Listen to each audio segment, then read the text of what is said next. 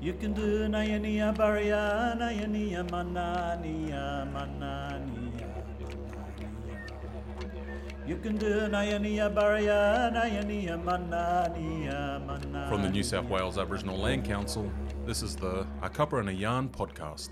Yama, and welcome to A Cuppa and a Yarn, brought to you by the New South Wales Aboriginal Land Council. I'm Michelle Alexandrovich-Lovegrove. Thanks for listening in. I hope you're enjoying our podcasts, where we speak with inspiring Aboriginal people about their lives, their memories, what inspires them, and what's important to them. Our guest this week is a young woman from a strong Wiradjuri family who's intent on making her mark in Western Sydney and beyond. Renee Thomson is part of New South Wales Aboriginal Land Council's Youth Advisory Committee and recently travelled to Geneva with councillors and other Youth Committee members to represent at the United Nations Expert Mechanism on the Rights of Indigenous Peoples. I hope you enjoy this episode of A Cuppa and a Yarn with Renee Thomson. You can do Nayania Baria, Nayania Manania, Manania, Manania. Renee Thomson, hello. Hi.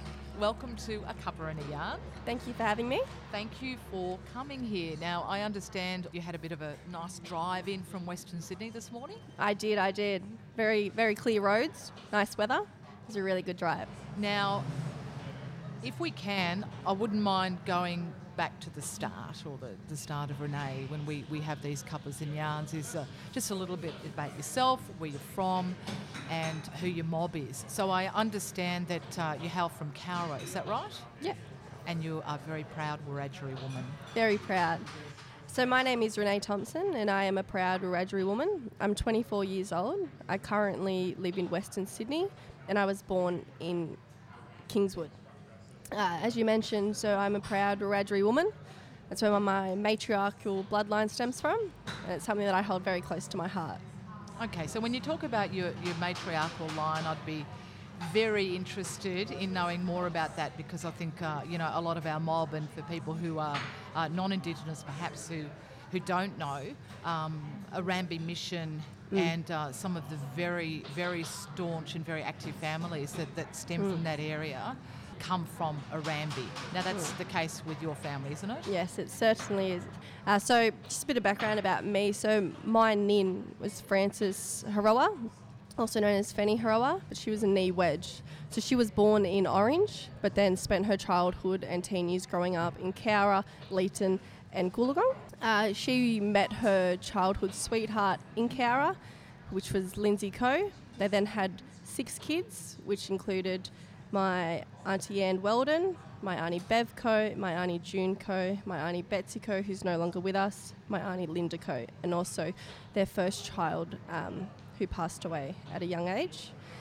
My nin then moved to Sydney, and actually, funny story, my mum Shirl, so my nin's great aunt, my nin's auntie, so my great auntie, introduced my nin to my grandfather Joe Haroa, who was a Pacific Islander man.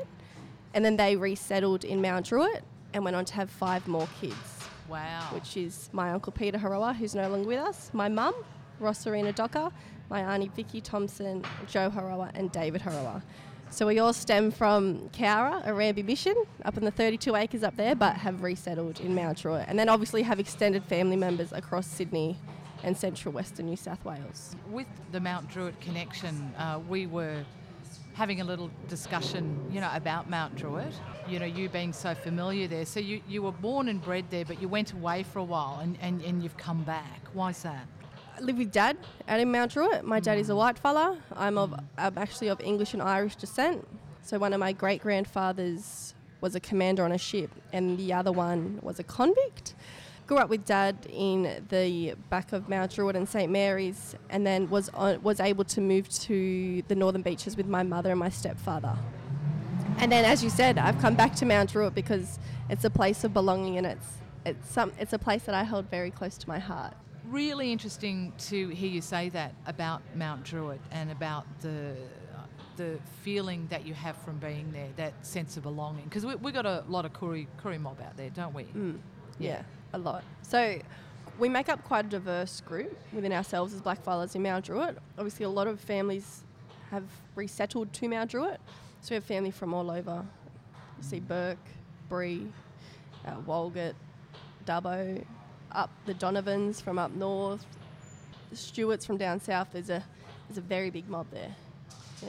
I don't know the exact figures now, but it has always been sort of commonly understood, and the population figures bear that out, is that, you know, contrary to a lot of popular belief around mainstream Australia, you know, the largest Aboriginal population in the country is in New South Wales, and the largest Aboriginal population in New South Wales is in Mount Druitt.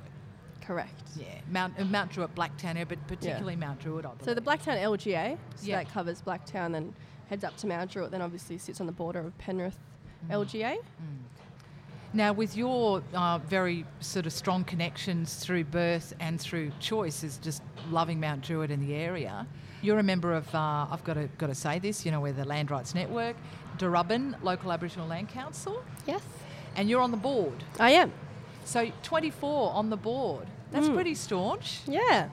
I suppose I joined Darubin Local Aboriginal Land Council, I want to say last year.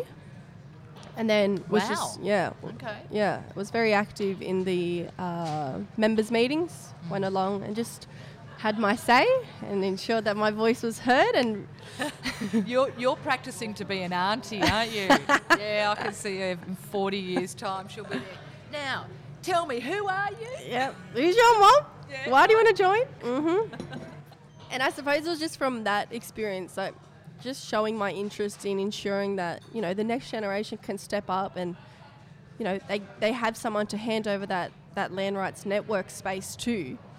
And I was just jumping up and down saying, what are we doing about the youth? We want to all be involved. And I think that must have struck something with Kevin out there, Kevin Kavanagh. And he was very interested in, you know, giving me the opportunity to have my say on the board. And it's something that I truly do enjoy sitting on. It's opened my eyes a lot. It's made me realise the hard work and the grit that goes into running a LAUC, and as well as being on the Newswalk advisory committee, having that peak exposure to what happens on the top level, and then especially what happens on the bottom level. We'll most certainly have a chat about you on Newswalk's Youth Advisory Committee in the Cuppa and Yarn today. But just as far as you being on the board, are you the youngest member? By far. By far. So that's all good? Yep. Love it. I think, I really feel like my voice is heard out there. They turned to me, was a bit nervous because after my first meeting I spoke up quite a bit and thought, I walked out thinking, did I overstep my mark? But no, they loved it. They said, we knew that you were going to come and you come from good stock. We weren't expecting you to come and keep your mouth shut. That's why we brought you on. Yeah. Well, certainly, you know, as far as your family goes, and your parents, your aunties, your uncles, your nin, everybody. Have you got any siblings? I've got 3 siblings. So I've got an older sister. She's a qualified nurse and she's working in the justice sector. I also have a younger brother who is currently on a scholarship over in America for basketball. Okay. Very impressive. Wow. Very proud of him. Very proud of all of my siblings. And then my younger sister, she's currently sitting her HSC at Pimble's Ladies College. The HSC year. The HSC year. Yeah, so a little bit touch and go with her at the moment, I bet. Yes, it's very interesting. I just try and enforce to her that you can never let a mark define you. It's something that you walk out of them high school gates and no one ever asks you what your ATAR was. Like I always say to her, if people ask me what my ATAR is, it should have been an asterisk, but I've never let it define me as who I am, especially as an Aboriginal woman, given that mum and nin were denied an education. It's something that we should hold very deeply. But talking about education, though, you are studying as well as working now. You're at Western Sydney University. Currently deferred, but okay, same thing. Yeah, same thing. Yeah. You're still there. You're still there. So it's a Bachelor of Health Science. Yeah, majoring in Indigenous health. So why health? I think, to be completely honest and pull everything out, as you spoke earlier, my mum was drilling into my head as soon as I finished high school, or leading up to the end of my study at my HSC that regardless of what we were going to do, we were going to go study something. She, as I spoke about, she was denied an education and denied that opportunity to go on and study further. So it was just something that I said, PE teachers are mad. Like, they're out playing sport, they're fit, they're tan. Like, I want to. Yeah, that's the first thing that I thought of. So I actually went through the alternative pathways up at Western Sydney University because my ATAR was just. I'm surprised it wasn't an asterisk, but it got me through the door. And I sat the exam, and they kind of offered, well, what do you want to study? And I thought, health science. It's not really a major background story. I think now, growing up, and since my relevant experience in my work, in my career, I can see how much we need to prioritise health, how much I will probably try and pursue health at probably a later date, but as of now, it's pretty much just going to be a PE teacher. Do you want to work? You don't want to work as a PE teacher, though, do you? No. Yeah. No. Okay. So you're currently working at Coxin or Ridgeway, is that right? So what are you doing there? So I'm currently a consultant, part of the team headed up by Aidan Ridgeway, former Newswalk CEO and Senator, and we work anywhere across policy, strategic advice, research, review, all levels of government, corporates, NGOs, community-controlled orgs, nationally. How do you find navigating those waters? Because, a lot of different people, a lot of different levels of cultural adeptness, I'll say, or not. You'd meet all sorts of people, wouldn't you? So how do you navigate that? Look, to be completely honest, at first it was just, I just didn't know how to do it. I couldn't take the step back and really understand and have that empathy towards someone who didn't have the cultural knowledge that I had.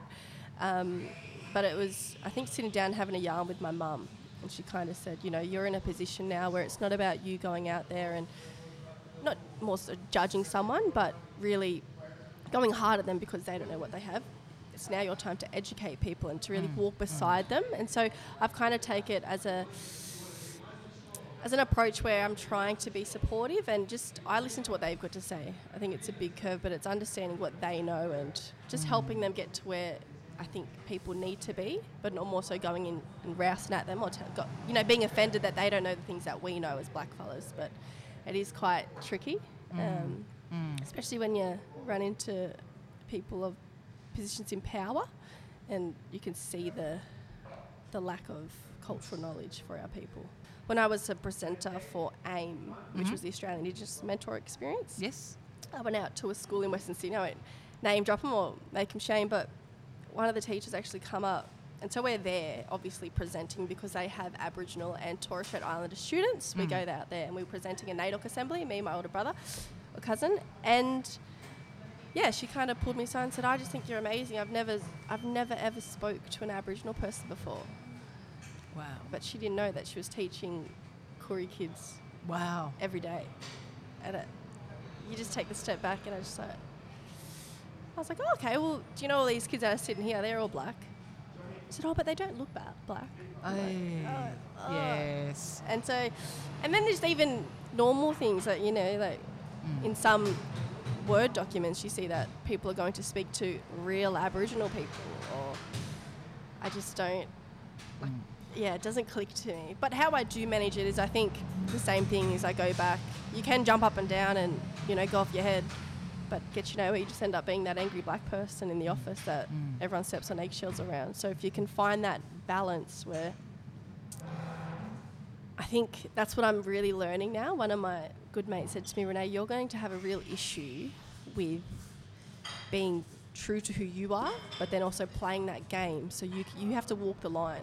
You have to be able to, really be able to control your emotions and what's been instilled in you for so long, so you don't push people away because your emotions get the best of you. But it's something that I'm still trying to learn, and it's not an easy task. I think I was talking to a lady this morning about it, still looking into my mum's eyes, I can still see the pain. So it's not something that I take lightly, but I'm probably a bit more aware of keeping my emotions intact. Yeah. It's hard. It's very hard. This is A Cuppa and a Yarn. I'm Michelle Alexandrovich Lovegrove, and I'm speaking with Renee Thomson. Land Council members, are your contact details up to date? Have you moved home recently? Got a new post office box? Are you even sure that your address, your phone number, maybe your email address has been entered into the members registry correctly? Well, there's only one way to be certain, and now's the best time to do it. The Newswalk election is coming up soon on November 30. So, having your contact details up to date has never been more important. Contact Your Loud today. It might just save you a lot of hassle tomorrow. You have actually sort of set up a whole a leadership network in Western Sydney. Can we talk a little bit about that, about what you're doing with that? So you're calling it, it's called the Western Sydney Aboriginal Youth Leadership Network. Quite a mouthful. Yes, it is, but it's good, it works, it flows. Yeah.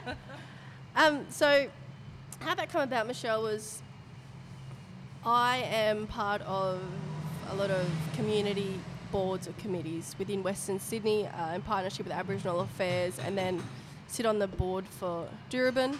I also am a board member out there. So I sit on a few things in partnership with Aboriginal Affairs, the Land Council, then other orgs within my community. And I just took a step back one day and I realised that I was the only young fella sitting at that table. And it just became so apparent to me that, you know, we need to step up as young people. If we do not step up and carry that baton, there's going to be nothing to carry no more.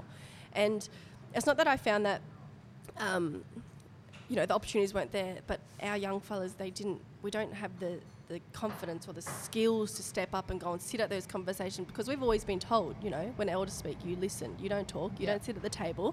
Well, I know that for myself growing up, we were never allowed to sit at the table when my aunties spoke and my uncle spoke.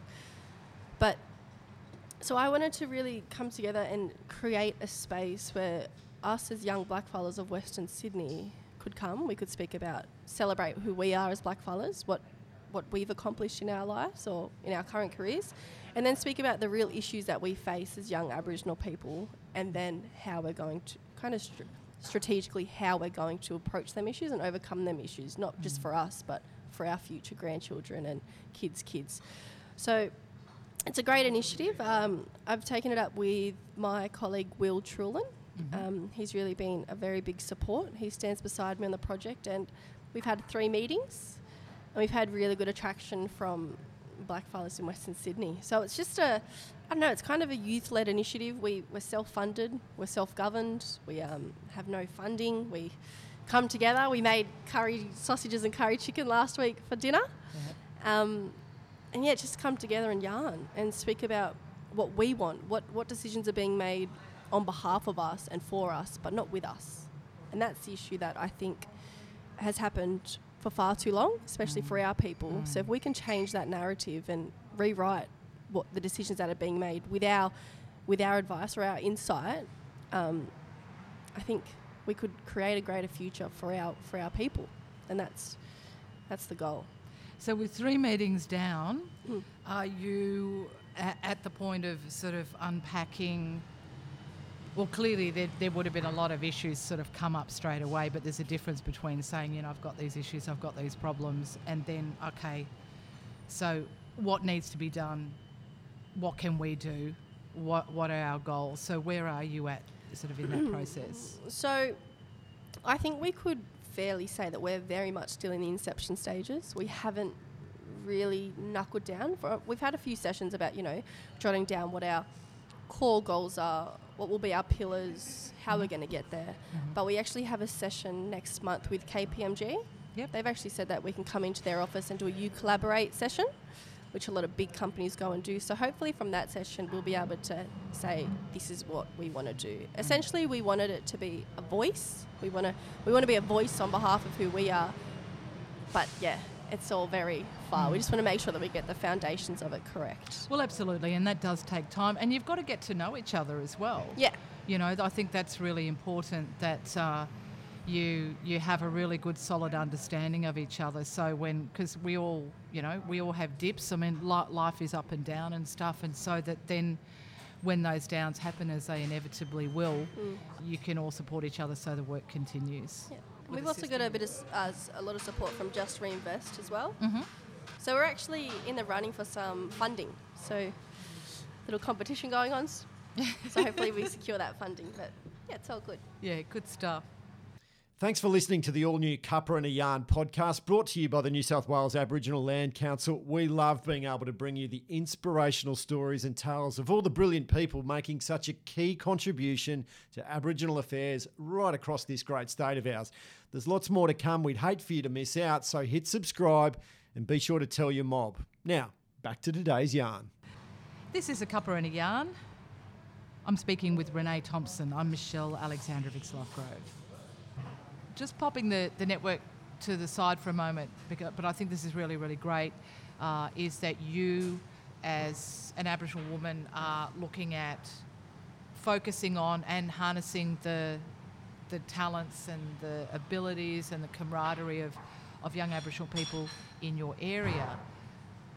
New South Wales Aboriginal Land Council, of course, is only of late-ish, established our Newswalk Advisory Committee, of which you are a member. Mm-hmm. And I want to say, congratulations belatedly, but thank you very much, Dodda. We've just had a wonderful another cuppa delivered to the table here so that we can continue having our yarn, because you've got to have a cuppa with your yarn. We cast out around the 9 regions. You applied for Sydney Newcastle region. Obviously you were successful, etc. What was it that prompted you to want to be a part of a youth advisory committee for Land Council? What prompted me to want to be part of the Newswalk Youth Council was that I feel like Newswalk's been a part of my life, a part of my DNA before I was even thought of. I think about, what Newswalk's role has played within my family's lives, and coming from such a political and staunch family, they've all been very strong within the land rights space. Not only my mum, but also my aunties and extended family members. And it's something that I always wanted to be involved in. I always wanted to have some sort of connection to Newswalk. I just didn't know when that would be or what capacity that would be in. So when I seen that EOI's out for the youth committee, I thought that is my opportunity to kind of run and try and really tackle that challenge, because it's something that I haven't put much thought into prior to my time with Durban, but it's something that I've always been interested in. As you say, it's sort of part of your DNA, but and what you mentioned a little while back as well is about young people stepping up. I'm walking, I need to start jogging so I can run. You raise a very good point. That's something I put in my application, is that our people fought so hard to get to where we are now, and if we don't step up as youth and carry that baton and continue that work, it's all done for nothing. And I think it's about really amplifying what has happened and what we need to do to move forward to make sure that we still have a voice. When I was reading about, some of the things that you wanted to bring to the fore, being on the committee, that voice for young Aboriginal people was pretty high up on the list for you. What do you want your voice to say? My voice, along with all the others, all of our voices. I think we need to really gather ourselves as young Aboriginal people and come together and have our voices heard on what I said earlier about decisions that are being made on behalf of us and for us, which are going to directly affect all of us that we are not involved in. So it's about really ensuring that we are up to date with all of the policies and all of the government's kind of work they're doing around our people, and ensuring that we can come in and have that insight to what a young blackfella wants to add in, because somewhere down the line, if it doesn't affect us directly, it's going to affect our grandkids or our grandkids' kids. So I think our voices will need to come in to implement change for our people. What are some of those issues that are important for young Aboriginal people's voices to be heard? Thank you, Dodo. Thank you.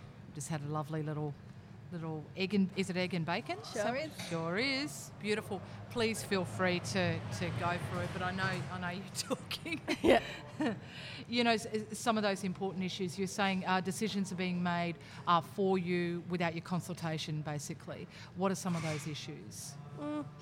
Some of the issues that I think impact us. I can only speak on behalf of my experience as an Aboriginal person from Western Sydney, but I often find the increasing rates of homelessness, the increasing rates of suicide, the increasing rates of unemployment, incarceration rates, of course, just opportunities in general. I find that there's such a lack of where we are as a people compared to the mainstream community of society. You know, we're constantly playing catch up and we're constantly trying to get our kids up to date with what everyone else is doing, but I think we should be the leaders in this space. Like, this is our country, this is our land. We should be the ones leading people from the front. A lot of the issues stem back to what I personally think is the lack of identity, the lack of connection to culture, the lack of connection to our laws and our protocols as Aboriginal people, because you often find that a lot of our people aren't grounded. People come to that Western Sydney Aboriginal Youth Network because that's their connection to young blackfellas. It's not, we don't have a place anymore to go to, and I think that's where it stems from. When people they don't feel like they belong, it's when they're going to go search for it, and searching for it leads to the alcohol and drug abuse and leads to the incarceration rates and a lot of other dreadful things that our people are so used to. And it's about stepping in and trying to break down them barriers. And not just one person doing it. You need a mob. You need people to stand beside you and want that change as well. And I know you took a lot of those issues, and particularly personally yourself, with one where you went to Geneva only recently with Newswalk councillors and our CEO to attend the expert mechanism on the rights of Indigenous peoples. You did deliver an intervention. Newswalk always does deliver interventions, etc. But you in particular, and I mean, I had to listen to yours this morning. You spoke very eloquently on the issues facing Aboriginal and Torres Strait Islander women, especially in regards to domestic and family violence. The message that I wanted to convey to not only the experts but to other Indigenous people from around the world is I wanted them to be aware of the lack of equality we face as Aboriginal women. Not only are we part of the Aboriginal kind of cohort, but we're also women, which makes it, we've got the double whammy. It's quite hard to break out of that. But I really wanted to bring light to something that is so important to us as women. You know, we don't get, not that we don't get it, but there's just that lack of leadership, representation, not only in parliamentarian positions, but also I feel in quite large positions, CEO positions or directors. And to talk about what we face as Aboriginal women, it's real, it's raw, it's, you know, the facts that I read out in the intervention, that is what we face with the assaults and with the domestic violence and with the loss of lives. They're increasing numbers, and something needs to be done about it to ensure that we have equal opportunities just as mainstream women. There's a lot of brick walls that need to be knocked down. So by raising an issue as it, look, and you know, I'm sure you would have found that your, you know, compatriots from Canada in particular, I mean, very famous for, you know, missing and murdered Aboriginal women there. Did you find that there was a greater understanding or a level of understanding from the other people there that perhaps you weren't aware of? Not more so people coming up after it and kind of agreeing or seeing eye to eye on the issues. It's quite a complex and sensitive issue, I found. But just listening to other people's interventions, I was constantly in, not awe, but just in disbelief at how not only do we get treated as First Nations people, but on an international scale, it's happening across the board. Like, it's just still just shocks me to my core that, you know, this stuff is just so real. And I think it was just about sitting back and actually listening to the other women present their interventions or ask their questions to the experts or to the panel. That's what really brought it to life. And everyone said, you know, the people from Newswalk actually said you could feel the passion within the room because it's such a taboo topic in mainstream. This is A Cuppa and a Yarn. I'm Michelle Alexandrovich-Lovegrove. I'm speaking with Renee Thomson about Renee's recent trip to Geneva to MRIP as part of the New South Wales Aboriginal Land Council Youth Advisory Committee, and going and delivering interventions there, hearing other people's interventions, but also seeing how that plays out at an international level. With the issue of domestic violence, would you agree a lot of people don't consider that violence against a woman is also violence against any children in that family unit as well, whereas they are witnessing it or they are also subject to it. And it's male children too. So violence against women is also about violence against men because there's little boys involved too. Yeah, I think black, white, brindle across the board. It doesn't just affect the man and the woman. It affects the kids, whether they want to speak about it or not. The kids feel it. Kids can experience so much, even just by watching their mother or being in the presence of their mother. And I think you're very right. It does affect young boys. It affects young girls. And I often hear a lot of people say you'd prefer to have 2 healthy homes than 1 toxic home, because at the end of the day, the effects are everlasting within kids. It's something that's within them. It's very dangerous. It's a very dangerous cycle. But when you were there as well, listening to other interventions or people who delivered them, is there a standout for you? I know the Sami people, when they go there, they're pretty staunch. Anything off the top of your head where you just sort of went, oh, wow, that is amazing? Well, probably amazing, but a lot of disbelief. Yeah, well, true, but in terms of the strength of being able to consolidate very difficult issues into something that has a very focused line that can be delivered to the panel. I think one of the key things that I took away from the MRIP trip was it was actually in the meeting prior to MRIP starting or commencing. It was the meeting with all the First Nations or Indigenous people from across the world. I hate using that word Indigenous, but that's what they use at the UN. It kills me because I can't remember where the person was from, but they just spoke about how prevalent child caging still was. Child caging? Caging, which was still happening. Hearing that, I know that I'll just never forget that. Just saying that still happens on a daily basis in our country, and the guy was up standing and was getting quite agitated and was saying, this is still happening. I have been to these meetings constantly and nothing is being done about it. So just, the fact that they're still child caging. Why are they caging children? He didn't go into it. He didn't speak about it. It was just, he just said that remark and then left.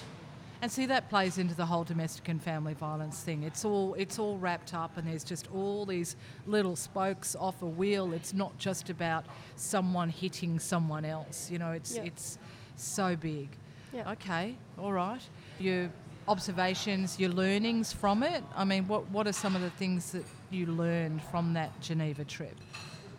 The biggest takeout for me would be that I was closed-minded heading into the meeting, or not that I didn't immerse myself in the culture of the UN, but I was a bit confused as to, you know, there's so much emphasis going on to the UN and what we can do in the UN, but then the gap between what's happening in community. Yeah, how does that translate to community? Yeah, and so I had some very open and robust conversations with people from the Australian delegation, and I think my learning walking away was that it needs to be a 2-pronged approach. Like, you need to be working your backside off in community to try and get that change from the ground up, but then you also need to go at it on the top level. And I think speaking to people over there, and especially the powerful people that was over in Geneva with us, hearing what they've been working so hard for to make sure that we have been able to get a voice over there and, you know, a voice to the experts. But I'd say my biggest takeaway is that you need to ensure that whatever you're learning over in the UN, what are you bringing home to your community to try and implement that change? That's my biggest, and that's why I really want to emphasise what I'm doing in my community to make sure that we are relating to the declaration, referencing the declaration, and we're bringing that document to life, you know, because it's something that the government adopted, and it's something that we want to be able to say, well, we're relating to self-determination and the rights to language, and really push that agenda. If someone was to say to me, you know, oh, that's good, you're going over there and doing Talking Fest, but what are you doing back home? Well, I am trying to do stuff. I am doing stuff back home. It's not I'm trying. I am doing stuff back home. And my community is where my heart is. It's like I live for my community. I breathe for my community. I want to make sure that our people can stand up as a people. It's my actual goal for that Leadership Network is that we do become an organisation and we fund ourselves to go to the UN as a youth committee and stand up and say, well, these are the issues that we face in our community. With change here, but we're talking about policy change, aren't we? And that's where, you know, your learnings at that level, that's how you got to straddle that with community. If policies have got to change. And to change policies, we need to change mindsets. That's exactly right. Okay. Any inspiring people in particular that you can think of, even if you can't remember their names? Yeah, I met a chief from America, one of the Indigenous nations from over there, and we had quite a robust conversation. He actually, Kenneth, who was one of their leaders, jumped up and spoke about there was a real issue that the lack of representation of Indigenous people at the UN, because you can't just go across and represent yourself. You have to be part of an organisation. Yeah. And this fellow that I was yarning to, he actually jumped up and stood in protest and refused to speak because he had a parliament back home. He was part of a parliament. He just wasn't one that wasn't approved by the UN. Okay. So I went and had a yarn to him and kind of tried to understand how they progress as a people and how that kind of relates to us, but two completely different cultures. Like it was quite eye-opening, but he was a very inspirational person.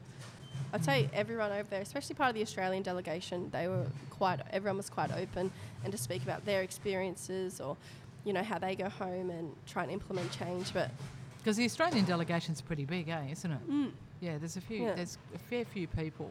The Australian government with DFAT, they went, and then obviously people from different organisations come across as well. But we had a good barbecue and a yarn at the embassy. Yeah, which was fun. Yeah, that was fun. And so was it a standard Australian? Was it a Bunnings barbie or a bit posher than that? Yeah, Bunnings barbie is just your white bread, sausage and tomato sauce. Onion. Onion, yes.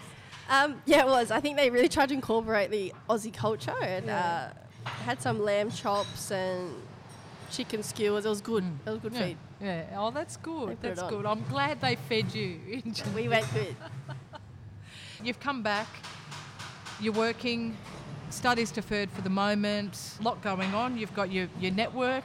How are you juggling it? You still have time to be Renee hanging out. Yeah. Do you?